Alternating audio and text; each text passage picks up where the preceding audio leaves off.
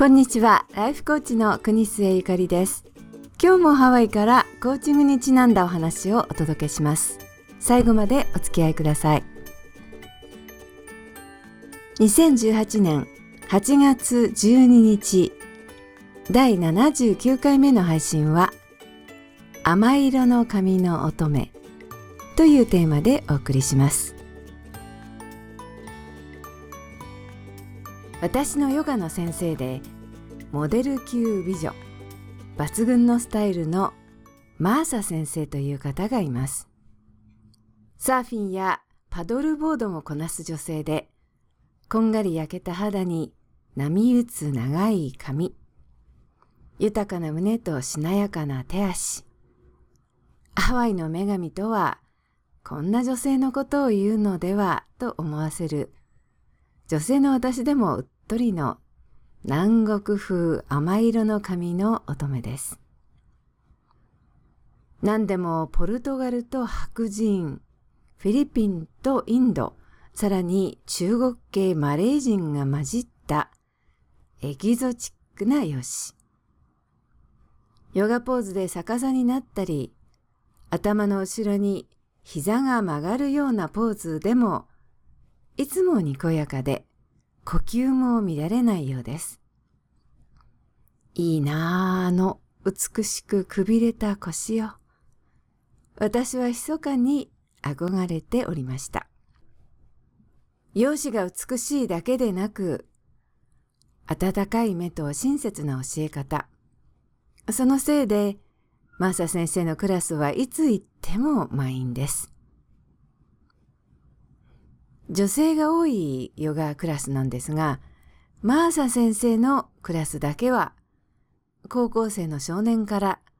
60代、70代の男性の参加者まで、所狭しの大人気です。ハワイの私のお気に入りのヨガ道場はいつも前と後ろのドアが開けっぱなしで、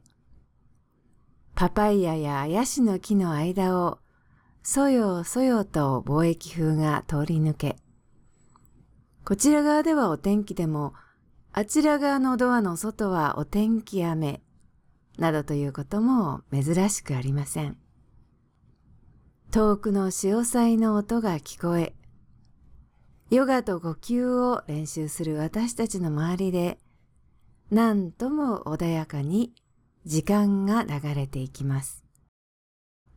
さて、このポッドキャストでも前お話ししたことがありましたが、一時私は近所のコミュニティカレッジでサブスタンスアビューズのカウンセラーになる訓練を受けていました。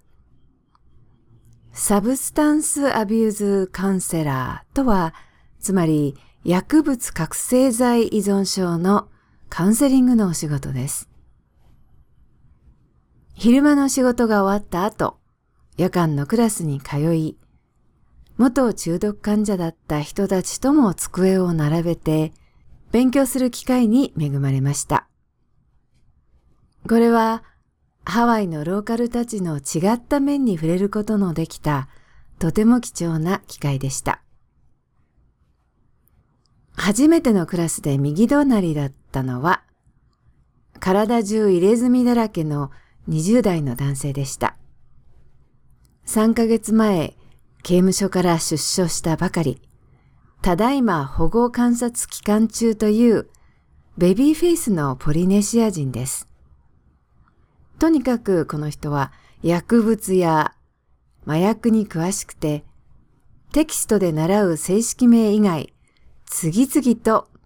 いわゆる専門家の使うニックネームなどもたくさん教えてくれました。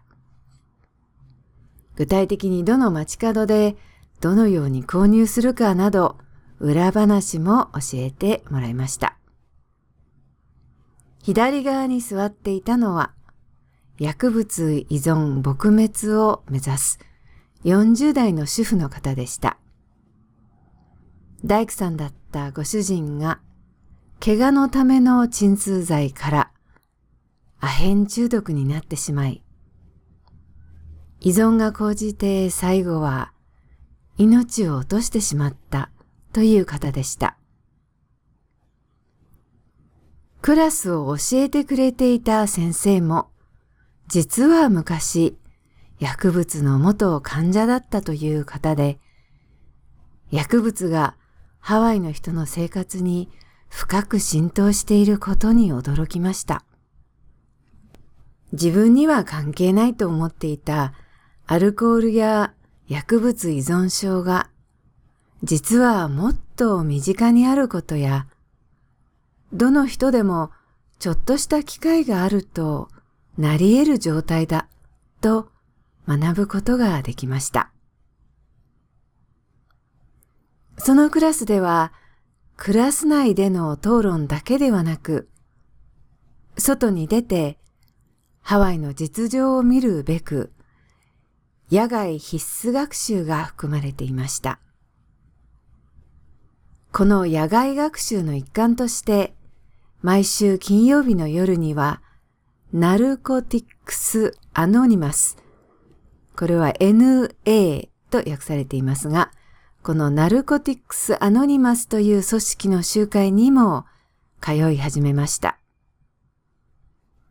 NA は、あえて訳すと、匿名の薬物依存者たちとでも言えるでしょうか。ハワイは、アルコール、マリファナに次いで、クリスタルメスと呼ばれる中枢神経興奮剤の覚醒剤常用者がとても多いのです。NA の集会に行くと、その煉獄のような中毒生活を涙ながらに語る患者や元患者がたくさんいました。隣の奥さん、公園にいる老人、普通の大学生。人種も日系人あり、白人、サモア人、中国系、ハワイのどこにでもいそうな人たち。決して特別な人たちではないのです。依存症が高じて、非合法の薬物を入手するため、窃盗や盗難など、犯罪の道に走る人がいるのは本当に悲しいことです。ある金曜日の7時、私はいつものように NA グループにゲストとして参加しました。元中毒者でなくても、家族、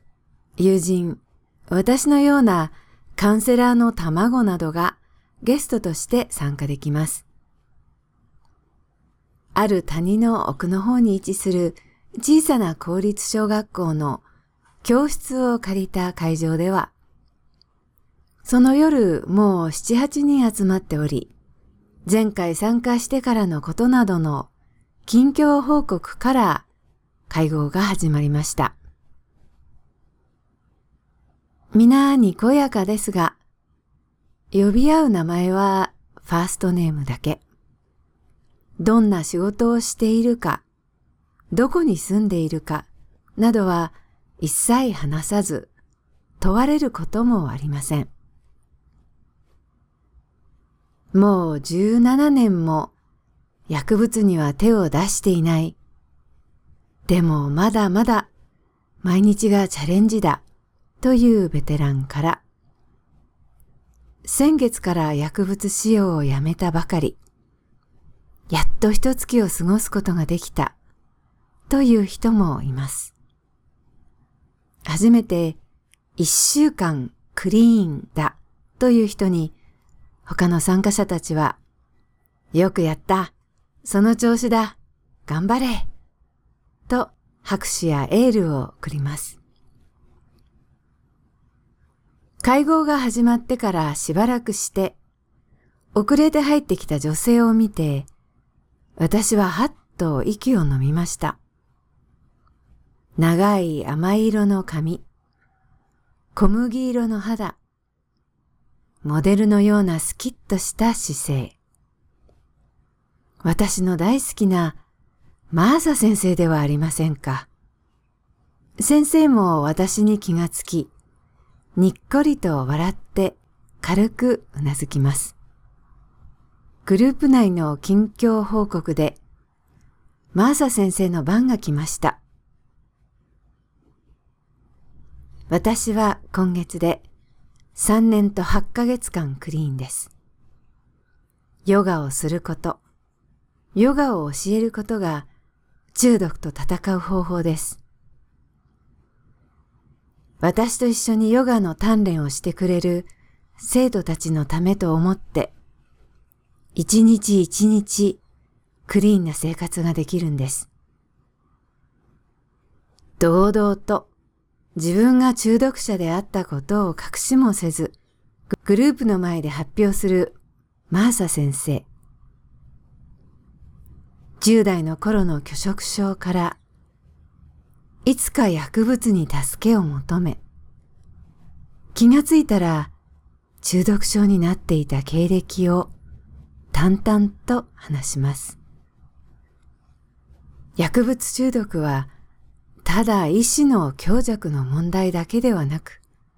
脳の病気でもあるのだという認識。助けを求めることは決して弱いことではないと分かってきました。と誠意のこもった声で発表するマーサ先生。ただの格好の良いヨガインストラクターではなく、一人の人間として弱さや苦悩をはっきり認めることができる女性であるということが、その正直な一言一言から伝わってきました。だからあんなに